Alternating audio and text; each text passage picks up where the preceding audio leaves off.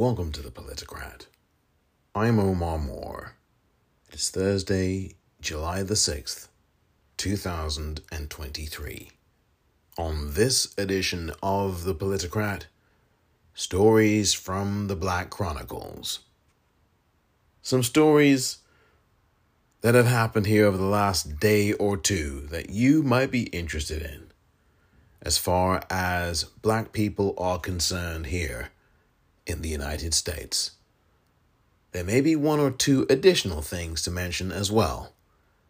Coming up next.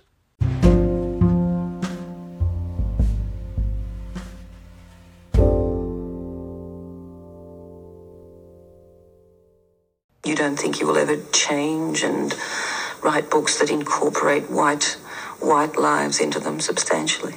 I have done. In a substantial way? You can't understand how powerfully racist that question is, can you? Because you could never ask a white author, when are you going to write about black people? Whether he did or not, or she did or not.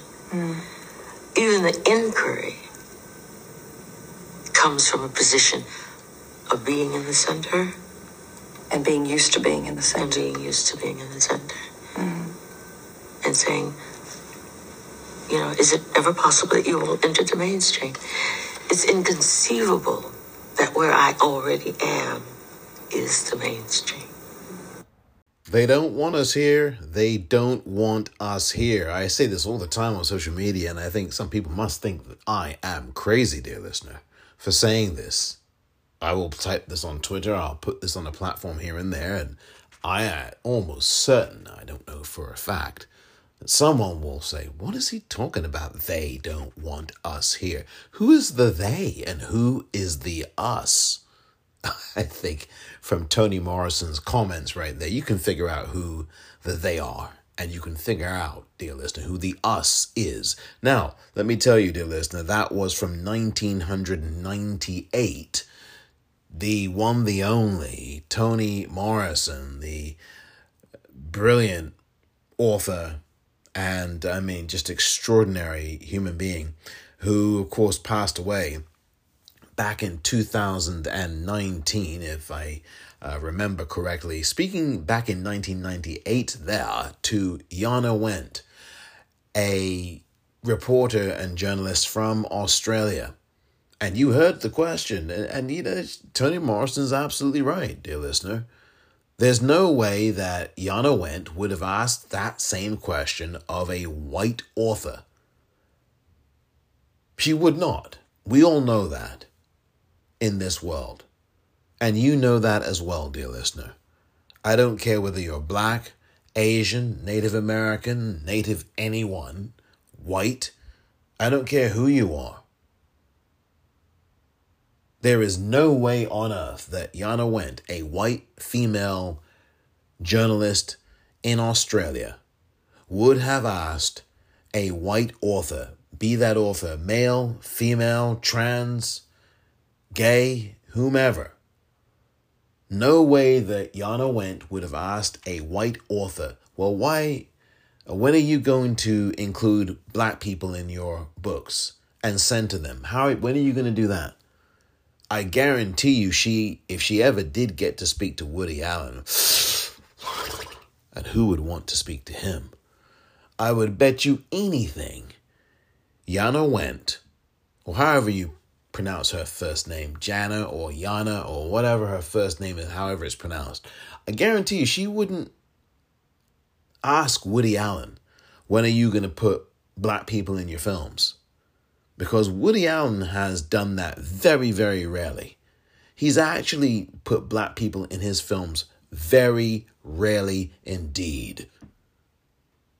And never has any journalist asked him anything about, when are you going to put more black people in your movies? And it is, as Toni Morrison said in that clip you just heard, asked from a position of privilege and centering oneself as a white person. And that shows you the white privilege, the racism, clearly coming out of Yana Went and any other white person who would dare to ask that question of anyone black, whether it be Toni Morrison or Alex Haley, both of whom are no longer here, as I've indicated, or whether it's someone like James Baldwin, no longer here, or whether it's someone, hey, name an author who is black. I mean, there's a gazillion black authors. Walter Mosley. I don't know if he's still alive, though. I think he is. James McBride. Name an author. Tressie McMillan Cottom. I mean, name one. I've just named a few black authors, and I guarantee you, that's the deal. That's what happens, dear listener. And by the way, welcome aboard this edition of the Politicrat Daily Podcast. It's great to have you aboard here on this Thursday. I'll be playing another Toni Morrison clip during the course of this episode. Might be, well, I won't tell you when it's going to be, but there will be another clip I will be playing you. But this episode, dear listener, on this day, and I do hope you are well, I really do, is going to be all about the Black Chronicles, stories from the Black Chronicles, as I call it. And there have been a few stories I think you need to know about here. The first one, and I'm just trying to figure out where on earth this took place in the United States, but it did. And I don't know whether it was very, very recently or long ago or whatever. I suspect it was very recently. But the bottom line is that you're going to hear some audio in a few moments' time. I'm going to play this for you. And you will hear a voice saying that it's a girl is in the park, but I'm going to be more specific than that. A black girl is in a park. So you're going to be hearing audio from video that I guess was captured on somebody's TikTok and was put on Twitter. And what I have done is just recorded the audio from that video. And this is one of the most passive-aggressive and most passive-aggressive and hostile encounters that I have heard in the last day or two. And there's one other one that I'll be getting to play you as well. But the first one here is one of the most vigorously and violently passive-aggressive encounters by a police officer of a black girl that I can remember since, well, Breonna Taylor, and that was not passive at all, was it now? This is just, I think, downright hideous. And the way that, I mean, this is just absolutely obscene. It's absolutely obscene.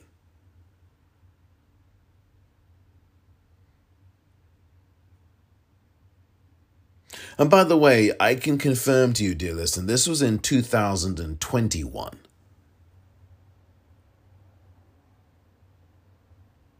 And I can tell you something else, dear listener, to be even more specific than that. This was in July of 2021 in Las Vegas, Nevada. So I just want to make sure that I get this all in perspective for you. As a matter of fact, this is something that actually took place in 2020. So this is 3 years ago now. And by the way, there's this nasty habit on social media of people posting clips from things without telling you what the dates are, as if it were something that happened today or yesterday. Case in point, Andrea Mitchell. There was a clip floating around on social media, Twitter, on the 5th of July. That would have been yesterday. And people like Keith Olbermann, for God's sakes, were posting this clip as if it had just happened. Andrea Mitchell is in a remote location. There's 6 or 7 or 8 gazillion people on MSNBC on the Chris Jansing Reports show. And there's, 6 or 7 people in their split screens of 6 people. And in one of those split screen boxes is Andrea Mitchell. And she's literally nodding off as Chris Jansing is asking a question of one of the panelists of this 6 or 7 people. And you can see Andrea Mitchell's head bow and her eyes closed. And she's obviously exhausted. She's probably out in Arizona or some remote location out in the West. And dear listener, you can see her head nod down slowly and her eyes closed. She's obviously exhausted and she's on camera live, and this is what's happening. And this clip is going around Twitter as if it just happened yesterday on July 5th. It happened in 2022. And this is the thing about social media, one of the many things about social media that I am not a fan of. Now, there are a few things I am actually a fan of, dear listener, on social media. But not this. Posting these videos as if they just happened. These things may have happened 2, 3, 5, 10 years ago. And that's what happens when you just find a clip that someone's put out there and you don't go and do the basic journalistic checking. Keith Olbermann. This is the second time he's done this year that I can remember. And I've stopped listening to his podcast, by the way. When he called Angel Reese of the LSU Lady Tigers a effing idiot, that's when I closed the deal. And Angel Reese is a black woman, by the way. And when she and the LSU Lady Tigers, of course, won the NCAA Women's Basketball Championship a few months ago. And they were at the White House, I think, last month.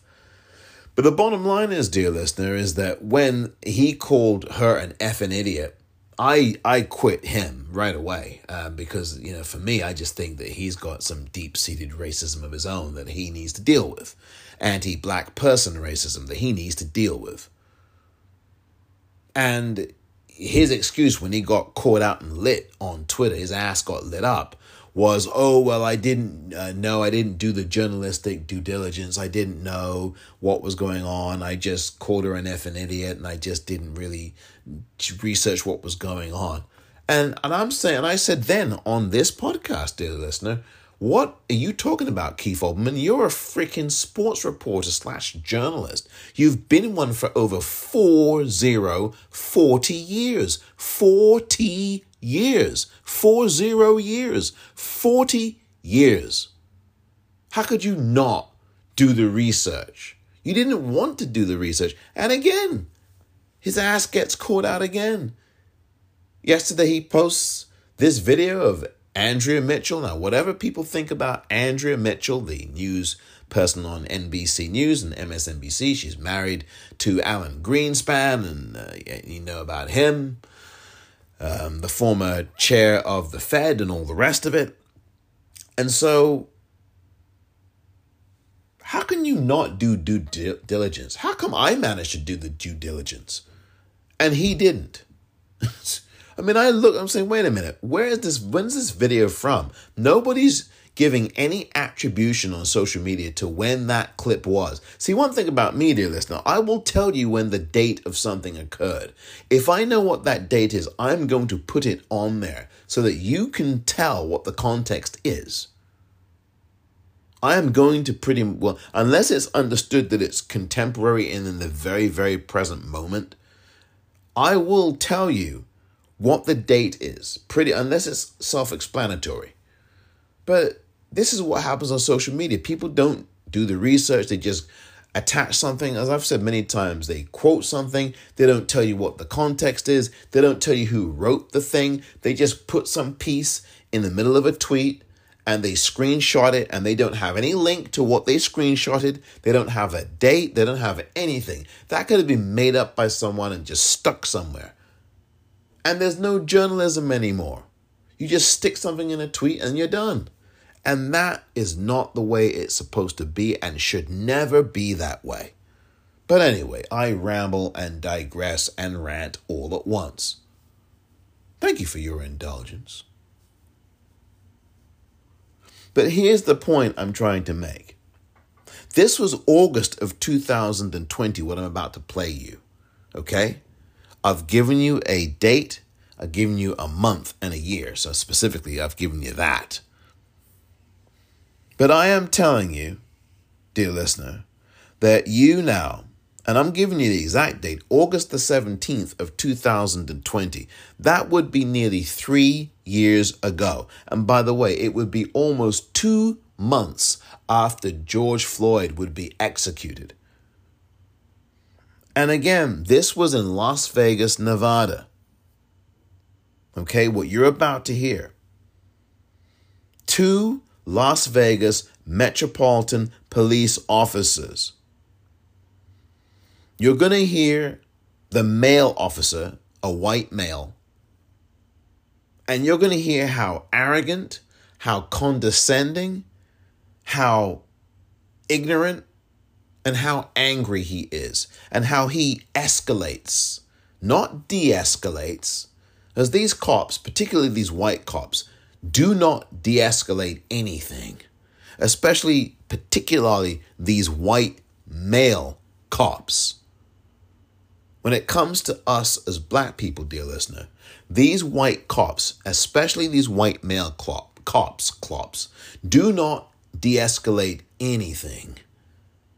What they do is ratchet up and ratchet up and ratchet up the toxicity, the anger, the impatience, the ignorance.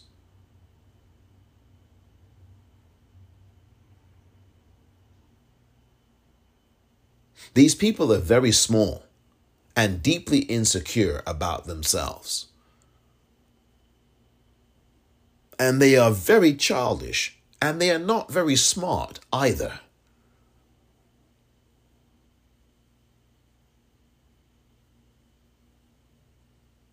And I'm going to talk about this video afterwards. But I want you, dear listener, to listen to this. I really want you to listen to this and hear the arrogance and the anger and the pathetic, disgraceful, and racist, in my view, clearly racist, behavior of this white male cop speaking to a black girl studying in a park in Las Vegas. This girl's just studying for her exam in a public park. No harm done, right? But these cops don't agree. How are you? I don't know if anybody told you, but this senior center is getting ready to open up next week with kids in it. All right. So if there are kids present in the park and you don't have kids, you can't be around. You can't be loitering in the presence of children. You understand that? What am I doing wrong, sir? I'm studying. Okay. Am I being harassed right now? What is the problem? I'm doing homework. Is this a regular park? Because there's a slide and everything here. This is a regular park. Okay, I'm talking about next week. Not right now. Talking about next week. I'll go to school too. I'm a college student. Okay. I won't even be here next week. Can you stop? I just want to study. Ma'am, we're just Okay. walking around inside Ma'am, do I know you, ma'am? I don't know. Do you? No, I don't. So I'm telling you what's going I'm on. being harassed for studying in the park. I just want to. All right, ma'am, this is what's going on, so this way you can film what I'm saying to you. Yeah, all right, don't know next I'm week, being harassed. okay, hold on. No, you're not being harassed. Next week, there are going to be children present in this park. Okay. I cannot have you, if you are a homeless individual or not, I'm not I cannot, okay, and if you're not homeless, then don't worry about it. But the fact is, even if you are not homeless, you cannot be present in the park if you do not have children, if you have no business. It's a law. Do you understand that? So I'm not harassing you. I'm letting you know that. So this way, next week, when those children are present, because if you had children, you would not You're want not what? harassing me, but you're getting closer and closer to me. Okay, I'm not getting closer and closer. I moved so this way you can get me in frame. Because you want to film me, I'm allowing you to get. And I'm explaining it. But you continue to interrupt me as I am explaining it. I won't be at the park next week, so. Okay, and then that's fine. But I'm letting you know. Around and told everybody everybody. You're not singled out. We told everybody that's in the park. But still what? So, hold on. So, would I have known that? Would I have known that if I had not spoke to you? I told you. You still continue to explain. Yes, Okay, so this way you know for next week. I just go to Sunset Park. Follow me there. Okay, great. Thank you. It's not crazy. If you were a parent and you had children getting ready to go there. It's not even that serious. Okay, but so then why are you working on being difficult? Which is what you're working on. I know how the cops are. No, you don't know how the cops are because obviously I'm you. studying, and I'm not doing And I am. No one is harassing you for studying, and no one is even harassing you. Okay, I'm going to continue to. You can continue to study. You can continue to film. But I'm telling you what's going on for next week. But evidently you decide. I came over to talk to you regular, and then you decided that you were going to change the conduct of our conduct. No, you were being rude, ma'am. Ma'am, you were being rude initially. And you still talking to me? Well, because you are the rude one, ma'am. I'm just doing my study. I'm doing my work. Do you have any questions regarding our stop today? Have a good day. You too. And I'm glad you now are less ignorant than you were before, because now you know the law. No, I'm not. No, I'm not. Because no, I'm not. And you can continue to play this game. The cops do in the United States. You want to hold me down so I can't breathe and just. No, that's an ignorant statement right there. That is totally ignorant because that has not even been the contact we have. But no, you continue to talk to me. So I'm a free human being also, ma'am, and you continue to harass me. You are. You are right now. Look at. I'm walking away and you're continuing to run your mouth. You are continuing to run your mouth. 5115. Mascoli, 5115. You have a good...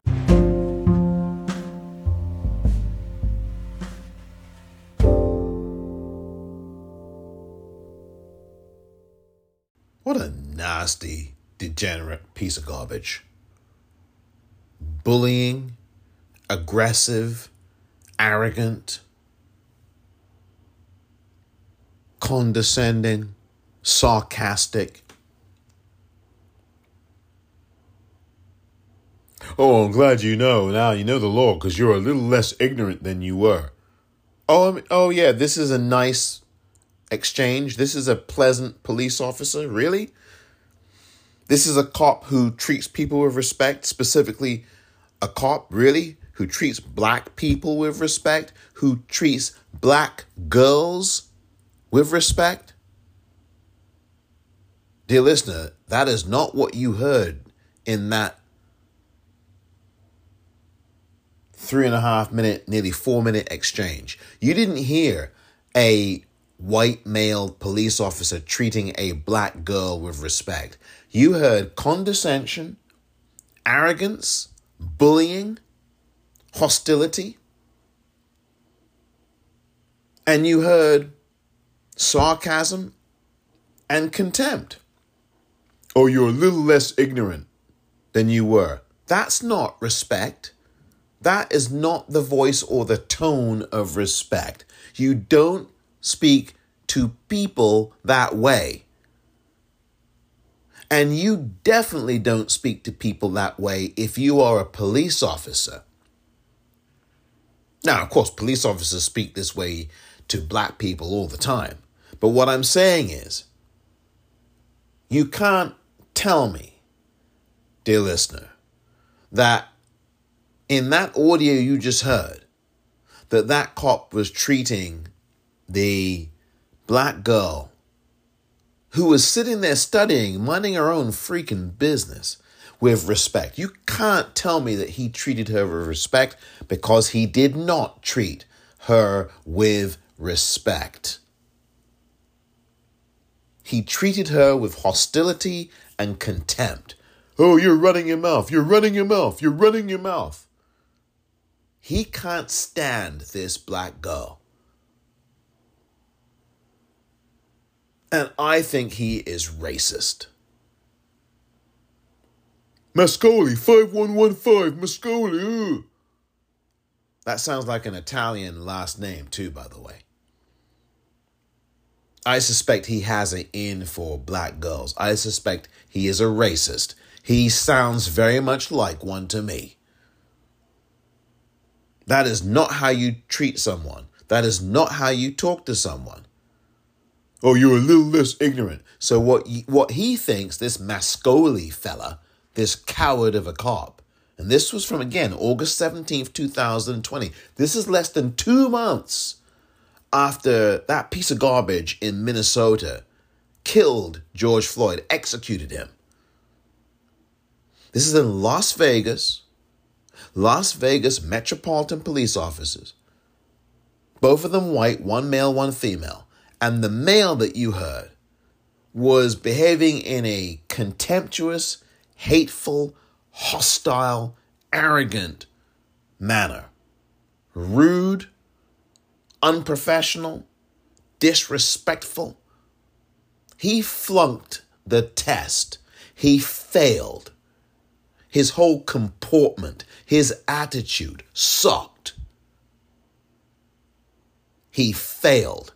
Whatever so-called training he got about how to approach people in the public, he flunked.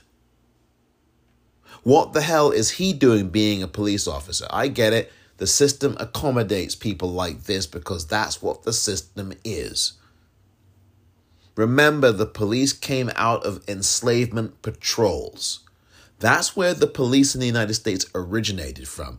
And enslavement patrols were all about finding black people who were owned by white people and tracking them down if they had run away. And they would be returned, and they would be either executed or they would be tortured. That is what happened to our ancestors. When these so-called, well, they weren't so-called, these patrols would find and track down black people who ran away. Now, at least in this audio from 2020, you've now got police, not new, of course, harassing black people who are just sitting in a park. Now, here's the thing that's also so stupid about this stinking idiot, this piece of garbage, who comes up to the black girl and talks such hostile bullcrap and arrogance. Here's the other thing that's so stupid about him. Because as I said, these people are not smart, you know. They are not. They're not smart. And I've told you this so many times.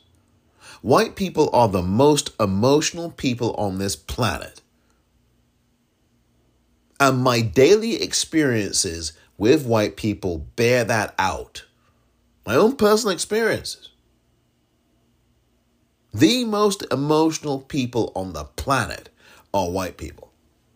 And that was just one example in that audio you just heard, dear listener. That was yet another example of my point. He came in there ready to fight her verbally. And had he had his druthers, I'm sure he would have pulled out his gun or his taser. He wanted to. You could just hear it in his voice. And here's what's so stupid. Let me just get to what's so stupid about this idiot of a police officer who shouldn't be one. Because he's not patient. He doesn't have the temperament. He has an attitude issue. He has a big damn attitude.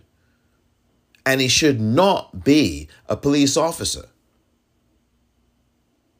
The dumb thing is that he's talking to a black girl who was studying in a park. And you see the video, there's no one around for what seems like miles. And he's talking about next week, you can't be here. Why are you talking to her about what's happening next friggin' week? When in the moment, she's just minding her own business, studying for an exam. And why are you coming up to her and bothering her? Why don't you leave us the hell alone? You know, really, there's too many of you as white people who you don't know how to leave the F alone with anything, but especially with us as black people. Why the don't you leave us alone? Leave us alone. We are not doing anything to you. What the F is wrong with you? Leave us alone. Mind your own damn business. Take a chill pill and sit your ass down.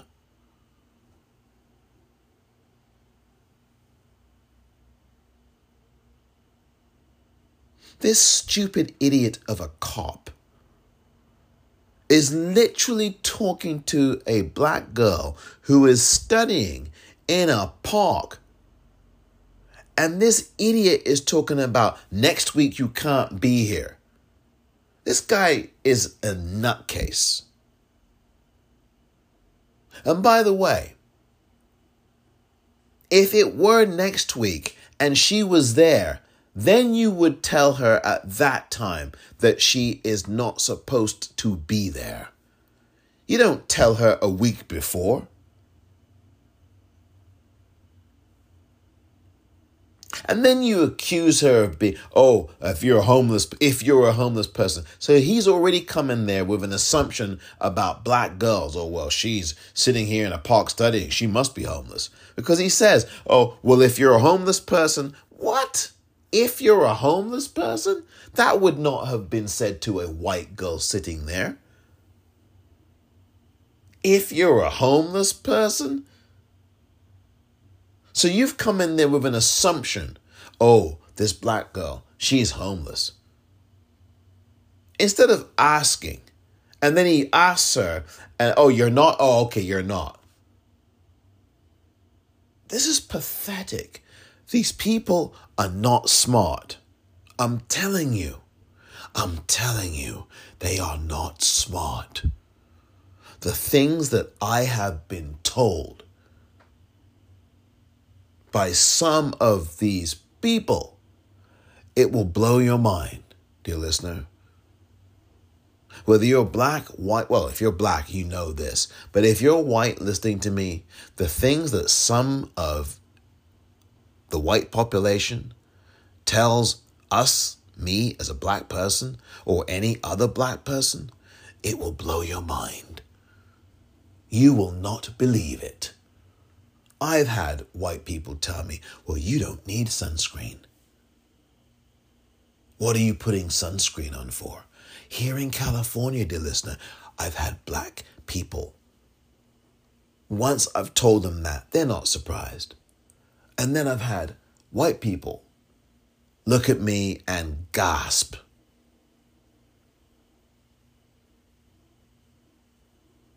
When I tell them that yes, a white person, complete stranger, says this, what the hell is wrong with white people who do this? What the hell is wrong with them?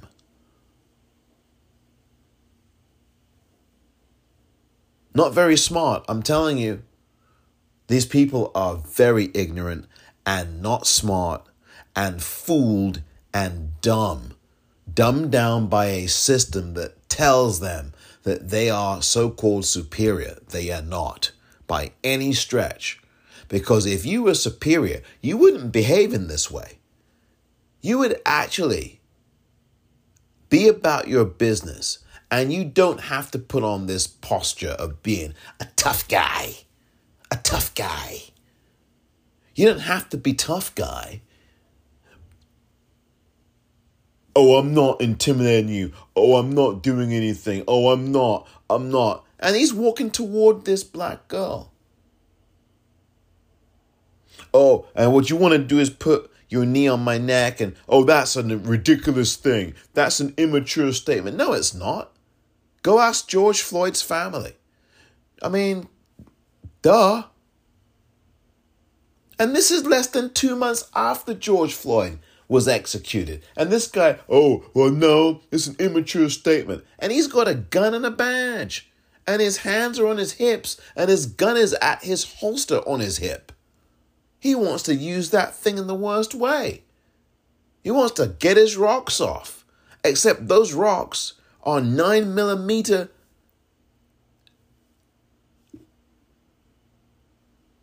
I'm telling you, they are ammo from 9mm guns. 9mm, I mean, come on. Why are you telling this particular black girl about next week? And here's the other thing that's also pathetic about this. He's moving toward her, and then he says, oh, I want to just get in the frame for you so that you can see me better. I mean, he's covering his ass and doing it so sloppily. So sloppily. Oh, I want to get in the frame that you're filming in so you can see me better. Bull crap. A cell phone camera can capture you at any distance, whether close up or not. Why would you want to get in any frame when you've got cell phone cameras that can do all kinds of things? He knows how a cell phone works. How the hell are you going to even get away with saying you want to get closer and get in the frame? She didn't ask you to get in any frame. She didn't say, come closer to me, I'm trying to film you. She was already filming him. So stupid. And you can unravel this so easily. The stupidity of people like this. These are the dumbest people on the planet. And these people are police officers trying to make out that they want to be in the frame. She never asked you to be in any frame. She's filming you already as it is. So right there you look stupid and dumb and ignorant and, of course, racist. Then, the other thing about this that makes no sense, you look at the video, where are the signs that say, okay, next week, only seniors and kids or kids and parents with kids are allowed in here? I didn't see any signs posted anywhere in that park, at least in that area of the park. There were no signs. Wouldn't there be a sign? Wouldn't you think that a sign would be up saying from next week onwards, only kids are allowed in this park? Dear listener, I'm sure you've been to a park in your life. And if there is some notice of repairs or closure or some festival or something going on in a particular park, you would see those signs posted. You would see some kind of thing indicating to you, dear listener, that would be the case so that you have advance notice. Now, that park seemed fairly big. And at least in that particular pavilion area where this black girl was studying in peace, not bothering anyone, except this white cop who just cannot stand the sight of black people studying, because you know that evokes something like enslavement, when we as black people, our ancestors, weren't allowed to read, weren't allowed to educate themselves. By the way, it was punishable by death. It was illegal for a black person in this country to read or write or educate themselves. So they had to do it surreptitiously and in private, because if they were caught, they would be executed. End of story. So obviously this cop is trying to make out like it is 1822, and he so desperately wants not to have this particular black girl anywhere near a book. That's how I read it.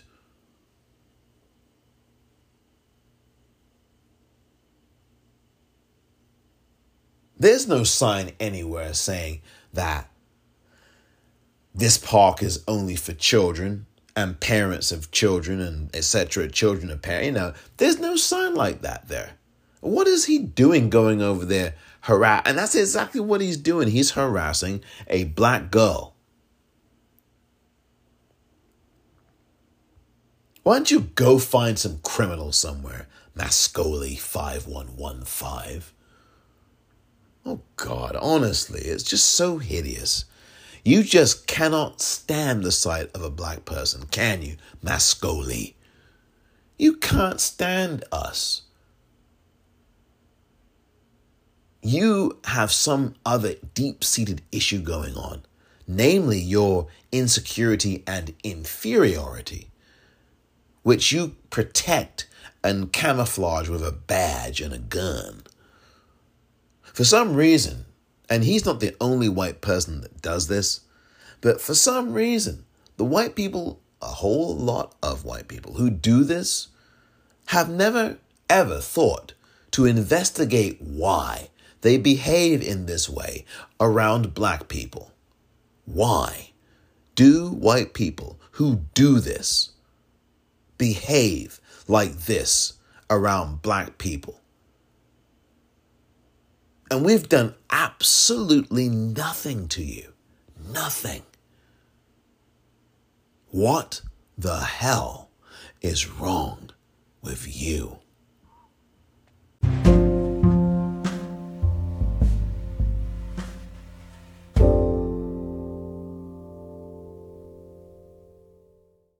It doesn't happen like we think it does. No one rolls the tanks. No armies meet in pitched battle. It happens quietly, little by little. And because so many think it can't happen, it does happen. Little by little, the rules change. It doesn't seem shocking or sudden. And that's the point. Fewer places to vote, longer lines. Don't worry, they say. We're just improving the system. They hope we won't notice the rules are changing because they lost the last election. They hope we just won't care enough to stop them. They believe they can take America away from us, and we won't even notice. We know who they are. We know what they want. The question is, who are we? Do we let them get away with it, or do we fight? Democracy is on the ballot. Vote while your vote still counts. The Lincoln Project is responsible for the content of this advertising.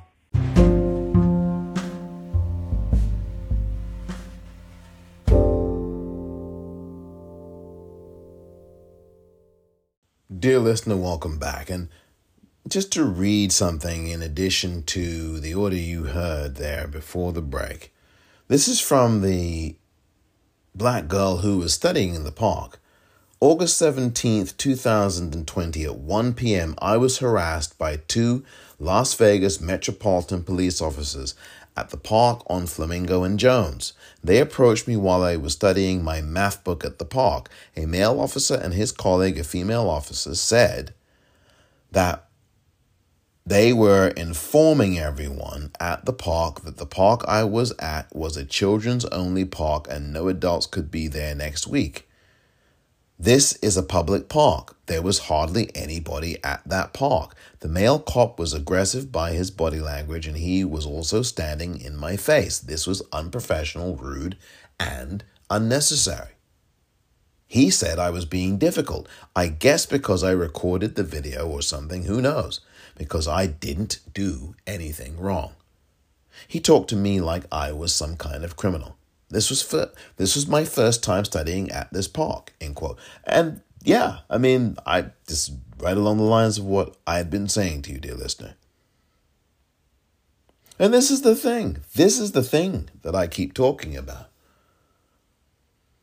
We are just minding our business, and there are white people who just don't like the sight of us. Not doing a damn thing. Oh, black people don't study. When we study, and we do study damn hard, and we study, and all of a sudden the police officer has a problem with that. Oh, you don't get great grades. When we get great grades, as we often and always do, and all of a sudden you change the rules. You write Supreme Court decisions that say, oh, well, race can't be something that's used in affirmative action. And then you let all these white kids in who happen to have ties to very rich parents or rich alumni who were at that very same school that the kid is now going to. No proof that their grades are any good. Half the time they're mediocre. Just ask George W. Bush. He was a terrible student in school. He managed to get into frickin' Harvard or Yale, whatever the hell it was. And it's only because of his dad, Poppy Bush, George H.W.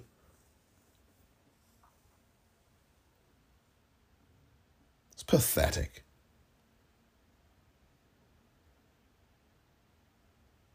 And this is the thing. That cop needs to be fired. And there needs to be a rule that says, once you're fired, you lose your pension. Period. I know the police unions will fight that. I don't care that they fight it. This guy needs to lose his job. I know we picked up at some other job down the street. You know how that goes. An insecure piece of garbage. Cop. Bullying a black girl who is studying for an exam. Oh, next week you can't be here. I mean, this is just absolutely stupid. It's obviously racist and it's stupid. And it reveals how stupid this guy is. He is not smart. These people are not smart. They are ignorant and hostile and racist and stupid. Now, dear listener, I do want to talk about another interaction here that you're going to hear that took place just this past week here in California in a place called Lancaster. That's about 30 miles or so north of Los Angeles. And you're going to hear a news report. Now, I'm going to talk about this particular audio after the fact as well. I do want to warn you, you may find some of what you hear to be disturbing. Here now is the second story from the Black Chronicles. The LA County Sheriff's Department is now responding to controversial cell phone video that shows one deputy detaining a man while another deputy slams a woman to the ground. Both deputies have been pulled from field duty for now, and their body cam video has been released. Eyewitness News reporter Leo Stallworth explains today's developments. Get on the ground, dude. To show transparency, the LA County Sheriff's Department releasing body cam footage of deputies responding to a report of a robbery in progress at Winco Grocery Store off of West Avenue K4 in Lancaster last week. When they arrive, they confront the suspects, a man and a woman, just outside of the store. I'm not under arrest for what? You're not under arrest. You're being detained. Detained for what? For what? Dude, calm down. What have I done? After cuffing the man, deputies head toward the woman. No, you can't touch me. You can't touch me. Get down on the ground. Get on the ground. It's already on you. Stop. I don't get. Stop. Stop and you get punched in the face. You punch me and you're gonna get sued too. The woman was pepper sprayed during the scuffle. She accused the deputy of putting his knee on her neck. Get your neck off my, I can't breathe. Hey, we're in a fight at the window. There is also cell phone video from a bystander showing deputies slamming the woman to the ground. LA County Sheriff's Department issuing this statement. The Los Angeles County Sheriff's Department has opened an investigation into this incident. While the department does not make statements related to ongoing investigations, Sheriff Luna has made it clear that he expects department personnel to treat all members of the public with dignity and respect, and that personnel who do not uphold our training standards will be held accountable. Obviously, it's a felony in the state of California to commit a robbery. Tom Hughes saying the deputies were dispatched to deal with what they understood to be a robbery in progress in which the suspects had allegedly threatened store employees. He says if the woman suspect had complied with deputies' demands, they would not have had to use force to take her down and cuff her. There's a narrative of saying, well, deputies shut her down because she was recorded. She's not an innocent bystander. She's involved. She's detained in this robbery investigation.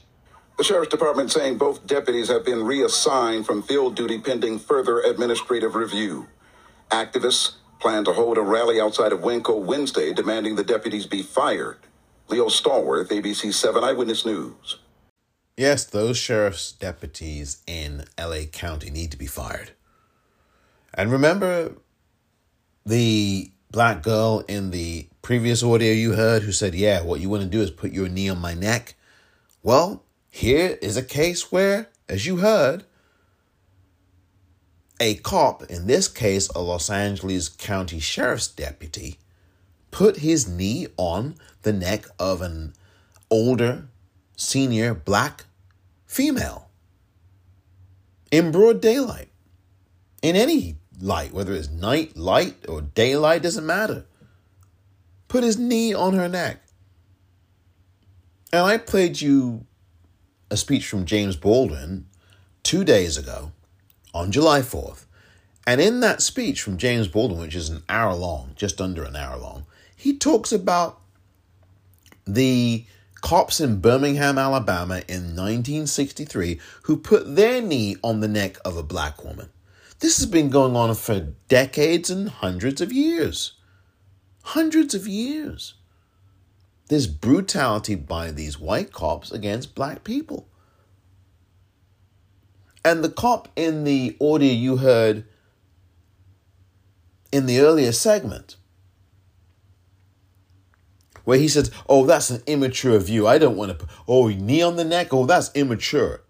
Well, no, it's not immature. You're immature, Mascoli 5115. Because you obviously are willfully blind to the very present history of this country and the long history of this country where police are concerned. And you're a friggin' cop. You are obviously stupid. And you obviously know that you're stupid too, because you present yourself that way. Illogical, idiotic, and emotional. Because you use that word emotional and you throw it around at women of all backgrounds. And yet you don't look at yourself and look at how emotional you are. Because you're too busy throwing that around as a negative in the face of women of any background, be they black, white, whomever. That audio you heard just a few moments ago was distressing, and I did warn you before I played it. That report was from July 4th, by the way, of this year, 2023, for something that happened just the previous week, the latter part of June. So just so you know what the context is. If you watch that video, it's even worse than it sounds.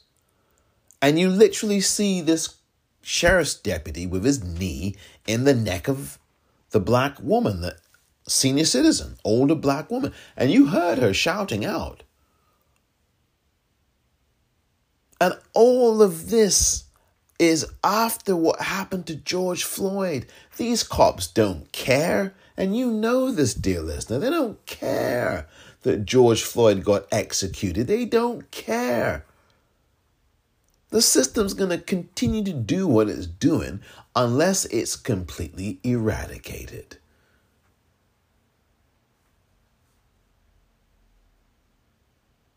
Oh, and then you hear the police officer for the cop, for the sheriff. Oh, well, shoplifting's a felony. It's a freaking cake.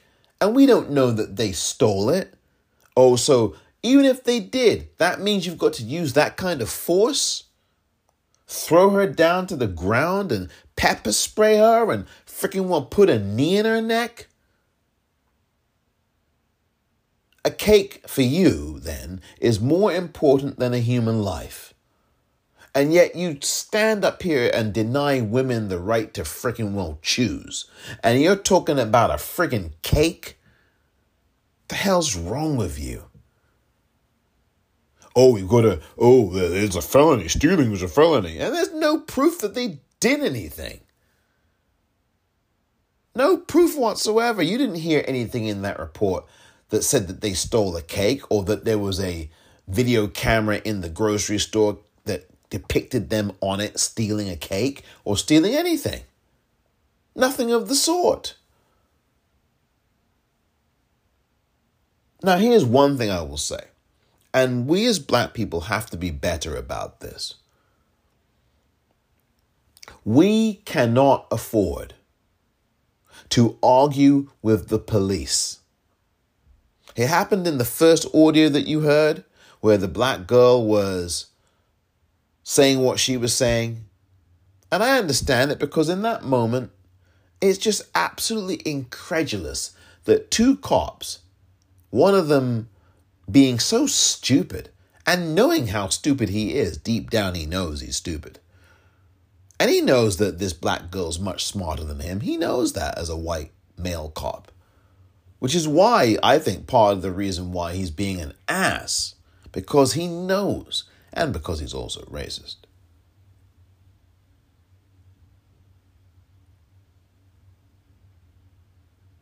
But there is really nothing here that justifies what the LA County Sheriff's deputy did to this black woman. Threw her to the ground, pepper sprayed her, put his knee on her neck while she's on the ground. I mean, what? And you got some stupid lawyer on there for the cops going, oh, well, you know, this is a Class A felony. This is a felony. I mean, what the hell? Who gives a damn about some damn cake? And again, as I said, we have no idea whether they took anything or not.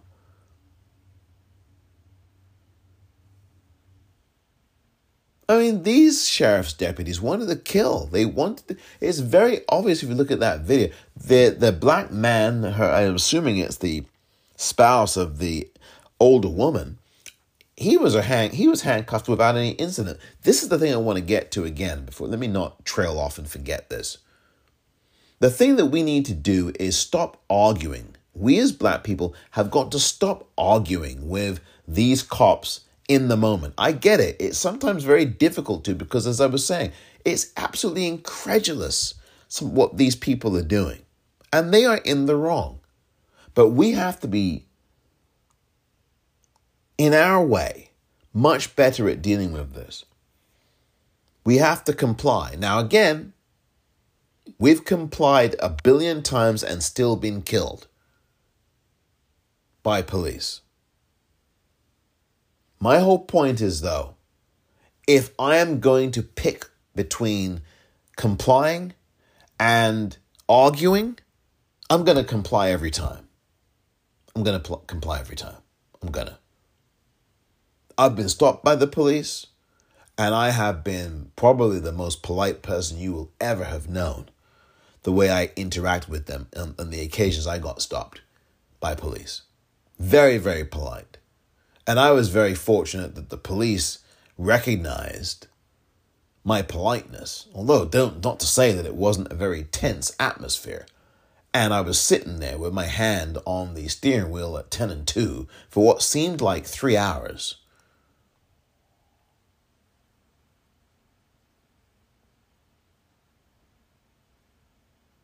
What we cannot afford to do as black people is argue with these freaking stupid racist ass cops. They want us to do that. They want us to argue. You heard the idiot in the first audio I played. He couldn't stop. Oh, you're running your mouth. Ooh. He wanted to go at her. He's a bully. He's an insecure piece of garbage. And in the second audio you heard the older black woman, senior black woman, talking and talking and talking. Wait, you can't put your hands on me. You can't do this. You can't do that. First of all, if you tell a cop what they can't do, they are going to do it. And I'm not defending these cops. They're bastards who do these kinds of things. I'm not defending it. All I'm saying is that we as black folk have to be smarter about how we conduct ourselves, because these bastards are begging to get rid of us, literally with their guns. And we should never play a role in escalating that and making an excuse for them and giving them a damn reason. These cops are racist as it is. And as I said before, even when we have complied, we've still been killed. All I'm saying is that we don't need to be arguing with these jackasses who are hopped up on power and whiteness and violence and God knows whatever else. We don't need to do that. So, yes, it's tempting, but when this police officer is tempted enough to pull out his gun or her gun and shoot you to death, you're gone. You're done. You're finito. I think it's much more important and much smarter to just do what the damn cop says. Even though he's in the wrong, even though she's in the wrong, just freaking do what they ask you. And if you get to tell the tale and you get to stay alive, you can then take it up with attorneys later on. But you don't do that in that moment when they are being hostile to you. You don't argue with them. You don't do any of that. You stay as deferential as possible. You follow what they say. You just do what they ask you to do. And then later on, again, God willing that you make it through and they don't kill you anyhow, you then take it up with the police, with the attorneys, and you sue the hell out of the city and that police department. That's how you do this. But you don't start saying, I know my rights.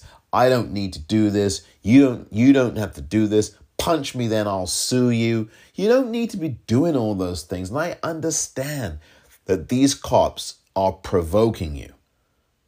But we as black folk have to be smarter than that.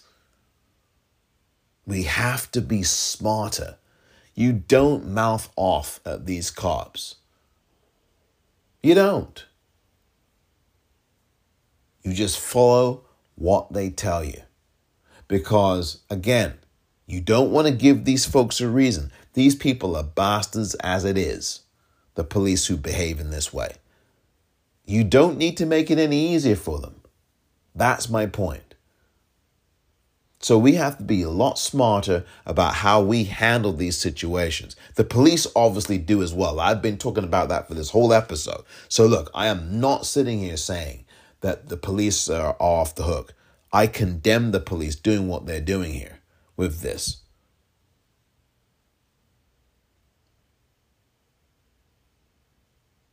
No call for it. No call whatsoever.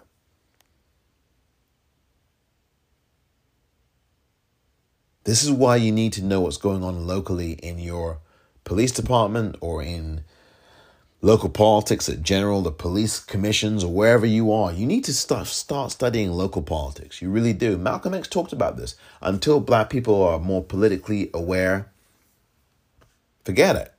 We need to be more politically aware. And that means local politics too. Not just the international stuff or the national stuff, I should say. I got to tell you, I hope that the people who do sue the black couple, the elderly black couple, the senior black couple, I hope they sue the hell out of the LA County Sheriff's Department. It would be no more than what they deserve.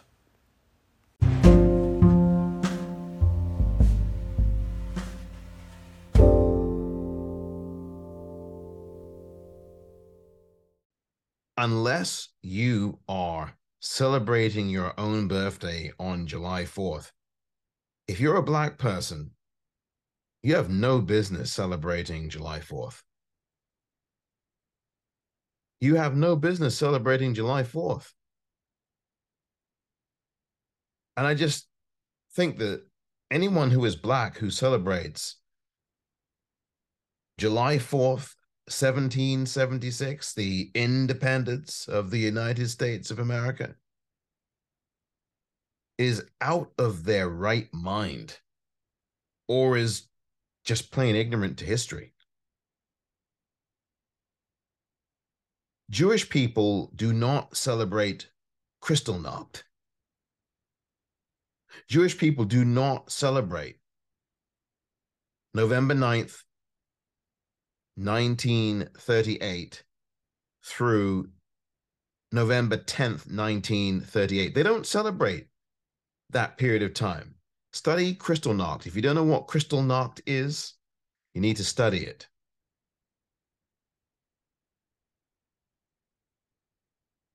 Jewish people are very, very clear, and they clearly understand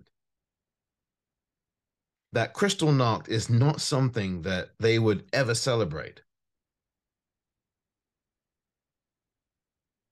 But when it comes to some of us as Black folk, we have no problem, some of us, celebrating July 4th, 1776. And I just am completely lost for words as to why anyone who's Black would celebrate that day.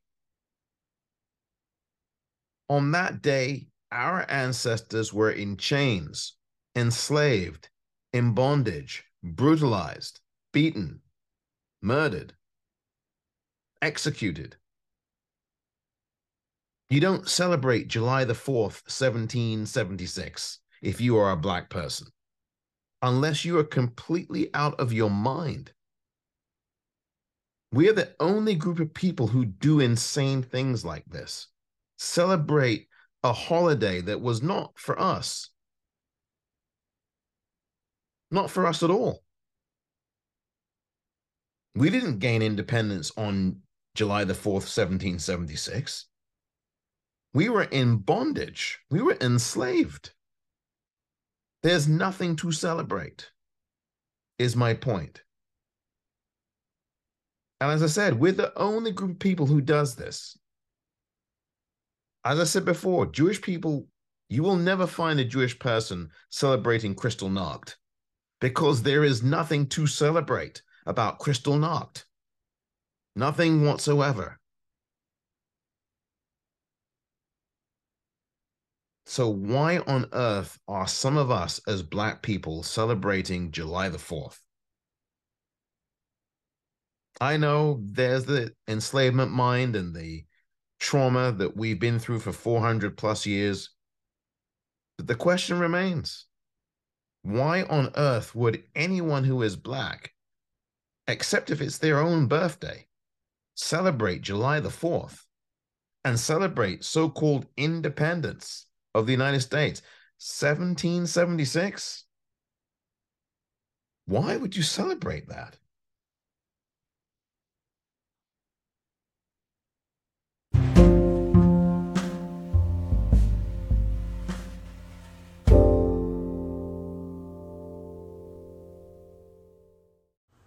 Don't forget to subscribe to the Politicrat Daily Podcast YouTube channel, youtube.com/@the Politicrat POD.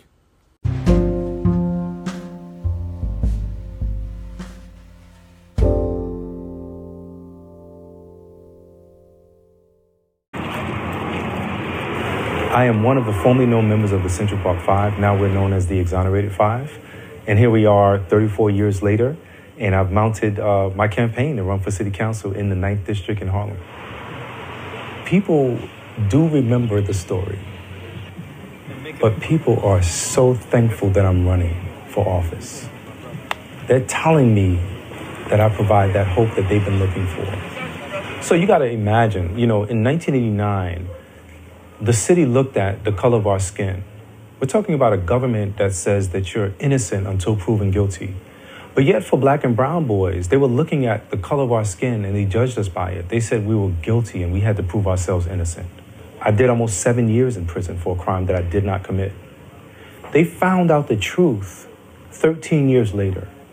So in 2002, from 1989 until 2002, we were under the awful stigma of being labeled rapists. No, we are still living in a very divided America, separate and unequal. The hardest part is to overcome the fact that you could be seen just for the color of your skin as a crime. But they did that same thing to Emmett Till. They did the same thing to the Scottsboro boys. They did that to Breonna Taylor, to Ramarley Graham, to Eric Gardner. Coming back home, in many ways, is like me coming back to the scene of the crime. But I needed to learn how to become courageous. Being a victim is so difficult because you don't want this to happen to anyone else. And in many ways, you want your privacy. You need to heal. You need to be able to be made whole. But the best way, I think, to effectuate change is to turn your pain into purpose. You have to be able to say, this happened for a reason. You have to be able to say, this happened for a reason. That was the voice of Yusef Salaam. And that was an interview he did with the Associated Press. And the reason why I play that is because Yusef Salaam, and as he pointed out, is a member of the Exonerated Five. And you know about the Exonerated Five, of course. They had spent time in prison for a crime they did not commit. April the 19th, 1989, in Central Park in New York City, was a day that would live in infamy for these 5 Black and Latino boys, and certainly also, obviously, for the white female jogger who was savagely, brutally beaten in that park during that night of Wednesday, April 19th, 1989. I remember it like it was yesterday. The media was at a feeding frenzy. And as you heard Yusef Salaam say, he and 4 other Black and Latino boys were convicted. Basically, they were convicted by the media. The media for over a year and a half have been talking about Wolfpack and these guys are guilty, and you have that piece of garbage taking out $85,000 ads in New York and national newspapers saying that you need to have the death penalty for these kids. I mean, it was disgusting. It was a lynch mob on steroids in New York City. It seemed like everyone hated these 5 boys. And I was one of the few people back then who insisted that these kids were innocent. I went to their trials. I followed a lot of their trials. Got to say hello to the parents of these 5 boys. It's horrible what happened. And Yusef Salaam, who spent nearly 7 years behind bars for a crime he didn't commit, is now someone who is one step closer to occupying a seat in the New York City Council. Yesterday, it was made final and confirmed. Yusef Salaam won the Democratic primary for the District 9 New York City Council seat in Harlem. And he won overwhelmingly. Overwhelmingly. It wasn't even close, dear listener. Not even close.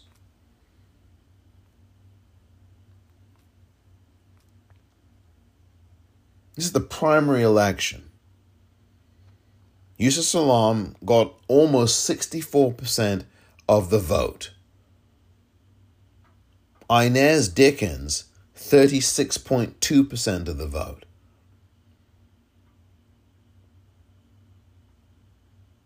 So Yusef Salaam was declared the winner by the Board of Elections in the city of New York yesterday.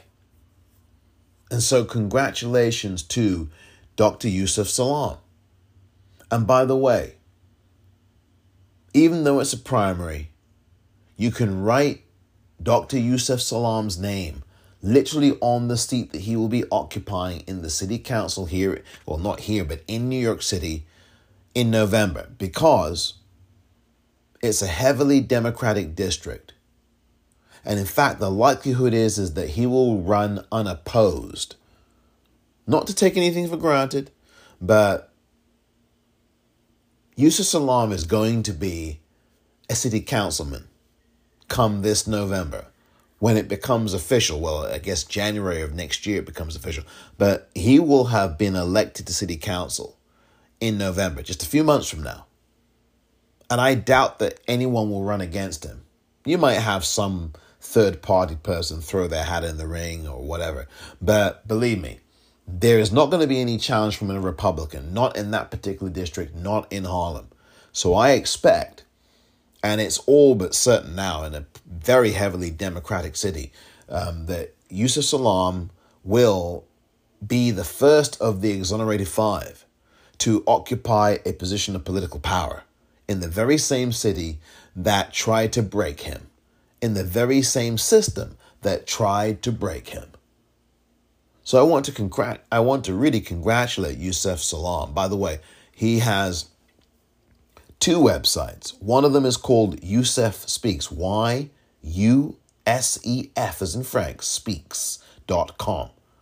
You can take a look at his bio there, the Exonerated Five, and you can also look at the merchandise he has on his shop.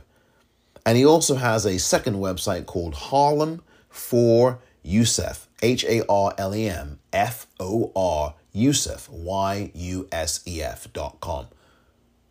And on there is his platform, his campaign platform, what he stands for, all the rest of it. Make sure you acquaint yourself with those sites. I'll put both of those sites in the liner notes as well. But I do want to play you an interview that he did yesterday with CBS Mornings. Gayle King et al. Were in attendance for the interview. And here now, for the next 7 minutes, is Yusef Salaam, at this point on the threshold of winning the New York City primary in the city council in District 9 in Harlem. Exonerated member of the so-called Central Park Five, we all remember this case, who's expected to join the New York City Council after his first run for office in 1989. Yusef Salaam was 15 years old when he was wrongly convicted, along with 4 Black and Latino teenage boys, of the brutal rape of a jogger in New York City's Central Park. In 2002, their convictions were overturned by DNA evidence, and they became known as the Exonerated Five. Salaam served nearly 7 years behind bars for a crime he did not commit, and now 2 decades after he was exonerated, Mr. Salaam is declaring victory in his run for New York City Council while he waits for the primary race to be officially called. He's a criminal justice reform advocate and works with the Innocence Project. We're happy to say that right now Yusef Salaam joins us at the table. Good morning to you. Good morning. Yusef Salaam. My pleasure. The official final count is today. We will know certainly by the end of the day, but it looks very good for you. Oh, yes. And you say, oh, yes, oh, yes. You said, what has happened in this campaign has restored your faith in knowing that you were born for this. And this is a line that got me. You said, every single thing that happens to you happens for you. Yes. What do you mean by that, considering what you have been through?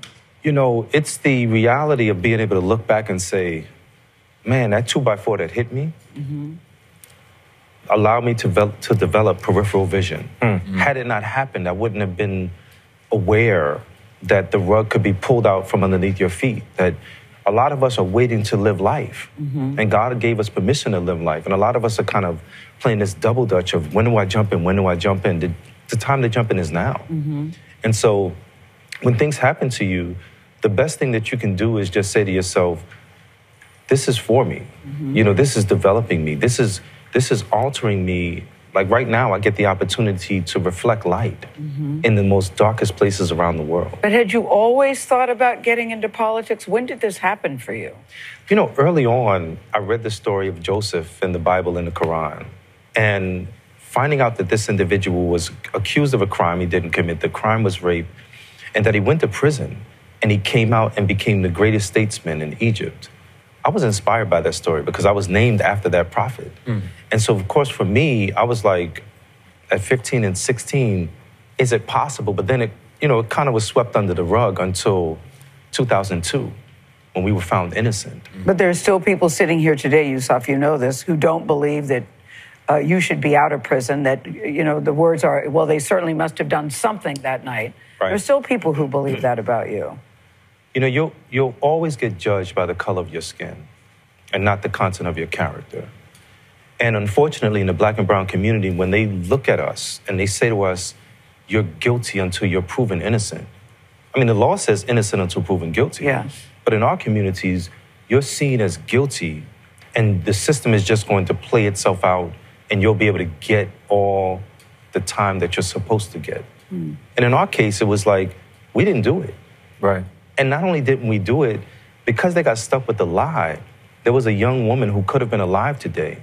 If the system said, you know what, something is wrong with this case. Let's take a step back and reevaluate everything. But they got stuck with us being the culprits, allowing for the real criminal to ultimately murder one of his last victims. And speaking of the system and being wrongfully imprisoned, for most people, going through a dark time like that, they will come out on the other end and say, you know what, I'm through with the system. I'm through with the police officers. I'm through with the NYPD.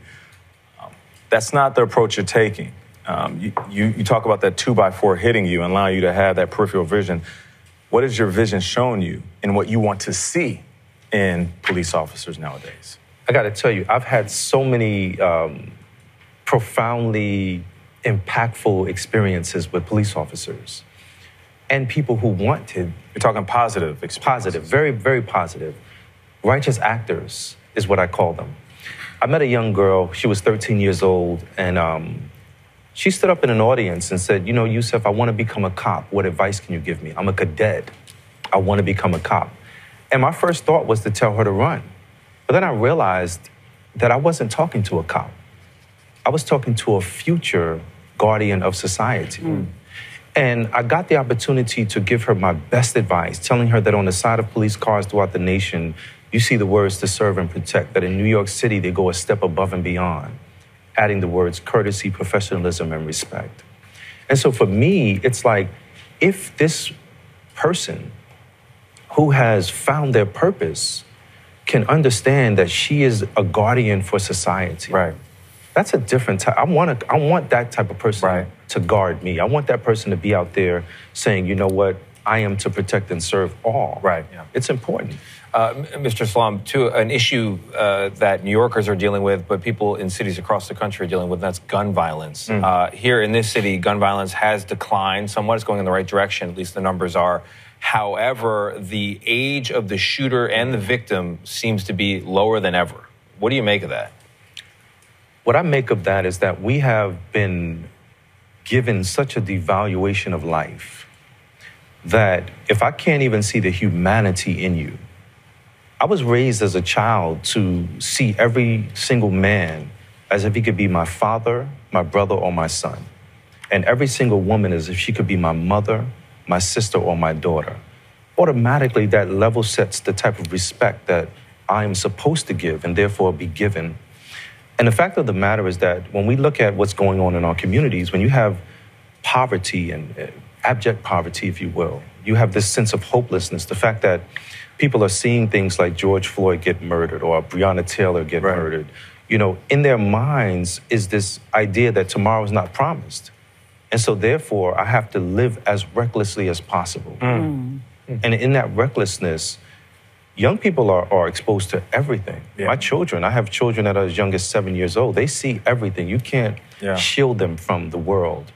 And in their response, they think that, oh, this is just, you know, to take another person's life is not. It doesn't mean as much. It's not a big deal. Yeah, it's not promised. Huge. Yeah, they don't see that. It alters everything. That ripples into the future of how we are as a people. Yeah, which is why we have to continue to lead the way. Absolutely. You know, my website that I lay out my whole platform really kind of tries to give up people the perspective of what it's all about. And what's the website? HarlemForYusef.com. There it is right there. Yusef Salaam, thank you so much. We appreciate you for joining us. This is a really great story that Yusef Salaam is going to become a New York City councilman. And you heard how his words resonated with the people at CBS Mornings. You heard it just by the way they responded to him. This brother is somebody who I think will make an excellent leader, politically, and I expect that he will once he formally becomes New York City Congressman for District 9 in Harlem. I think this is a great story. Now, obviously, the not great part is the wrongful conviction and being behind bars for nearly 7 years of his life. 7 years he'll never get back. The positive is that he is spreading and shining a light that's so powerful that even people on CBS mornings were humming in agreement. It resonated. What this brother had to say resonated with the people interviewing him. That should tell you something about the kind of brother Yusef Salaam is. Now, of course, you can donate to his campaign. I believe it is Harlem for Yusef, as he gears up to run in November or run for November. But the thing is that while I doubt that he will have few rivals in November, you never can take anything for granted in these situations. I wanted to end with that story, and I do wish Yusef Salaam the very best, Dr. Salaam, who, by the way, also has a couple of books that you might want to be aware of. One of them is called Better, Not Bitter: Living on Purpose in the Pursuit of Racial Justice. That was written in May of 2021, or at least published then. That is a book that you might want to read. I recommend it. And then the other book is a book called Punching the Air by E.B. Zaboy. That's Z-O-B-O-I, and first name I-B-I. E.B. Zaboy and Yusef Salaam. It's called Punching the Air. Buy both of those books and read those, please. I really do recommend both of them. But this is the thing, right? This is our story as Black people. We have so many different stories. So many different stories. And they all must be told. And only we can tell them. And in the way that we choose fit. And the way that we see fit, I should say. So let's continue to do this. We know where we come from and we know who we are. But I don't think that the people who brutalize or get hostile with Black girls or Black women know who they are. Congratulations, Dr. Yusef Salaam. Wishing you and your family all the very best come November. But I have a feeling that you really won't need to worry too much about it.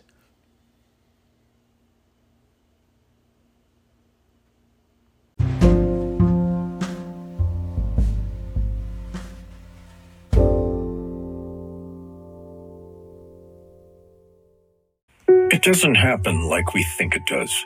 No one rolls the tanks. No armies meet in pitched battle. It happens quietly, little by little. And because so many think it can't happen, it does happen. Little by little, the rules change.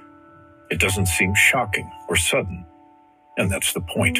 Fewer places to vote, longer lines. Don't worry, they say. We're just improving the system. They hope we won't notice the rules are changing because they lost the last election. They hope we just won't care enough to stop them. They believe they can take America away from us, and we won't even notice. We know who they are. We know what they want. The question is, who are we? Do we let them get away with it, or do we fight? Democracy is on the ballot. Vote while your vote still counts. The Lincoln Project is responsible for the content of this advertising.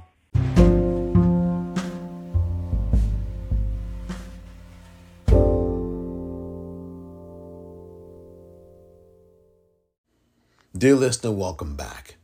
Before I say adios on this episode for this Thursday, I do want to thank you again for listening. I'm going to play you a clip, and I promised I would before this episode finished. It's another clip of Toni Morrison, the one, the only Toni Morrison, the legendary author and scholar, and so many other things. Toni Morrison, she passed away almost 4 years ago now, and just about, almost 4 years ago. And I should tell you that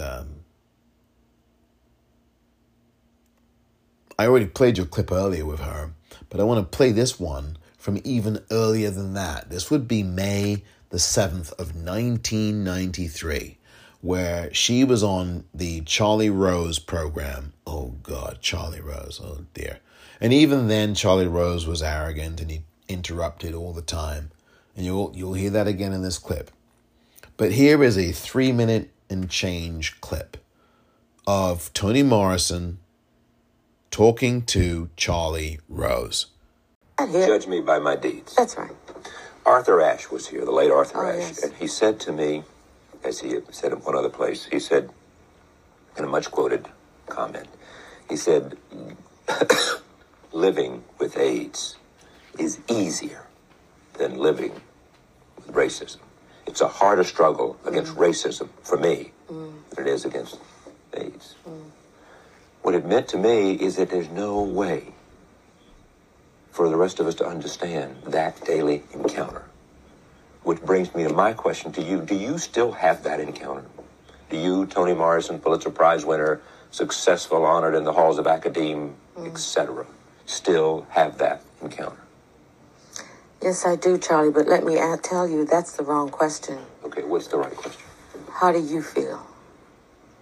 Not you, Charlie Rose, but don't you understand that the people who do this thing, who practice racism, are bereft? There is something distorted about the psyche. It's a huge waste, and it's a corruption and a distortion. It's a profound neurosis that nobody examines for what it is. It feels crazy. It is crazy. And it has just as much of a deleterious effect on white people, and possibly equal as it does black people. I always knew that I had the moral high ground all my life. I always thought those people who said I couldn't come in the drugstore and I had to sit in these funny places, I couldn't go in the park. You felt superior to them from day one. And I thought they knew that I knew that they were inferior to me morally. I always thought that. And my parents always thought that. You said your father was racist because he always felt like he was superior. That's right. He always felt superior. And that was a form, of defensive racism. But if the racist white person, I don't mean the person who is examining his consciousness and so on, doesn't understand that he or she is also a race, it's also constructed, it's also made, and it also has some kind of serviceability. But when you take it away, I take your race away. And there you are, all strung out. And all you got is your little self. And what is that? What are you without racism? Are you any good? Are you still strong? You still smart? You still like yourself? I mean, these are the questions. Part of it is, yes, the victim, how terrible it has been for black people. You don't like that. I'm not a victim. I refuse to be one. And the victim is the other person who is morally inferior. And that's a serious question. On to of course. Racism if you have to hold for his or her own self-esteem and definition. If you can only be tall because somebody's on their knees, then you have a serious problem. And my feeling is white people have a very, very serious problem. And they should start thinking about what they can do about it. Take me out of it. Then give white people some free advice. They're all in my books. Dear listener, if you are white, I will give you this free advice. Challenge the racist behavior in white communities that you are a part of, your neighborhood, your workplace, your circle of friends, your associates. Challenge them and call them out on their racism.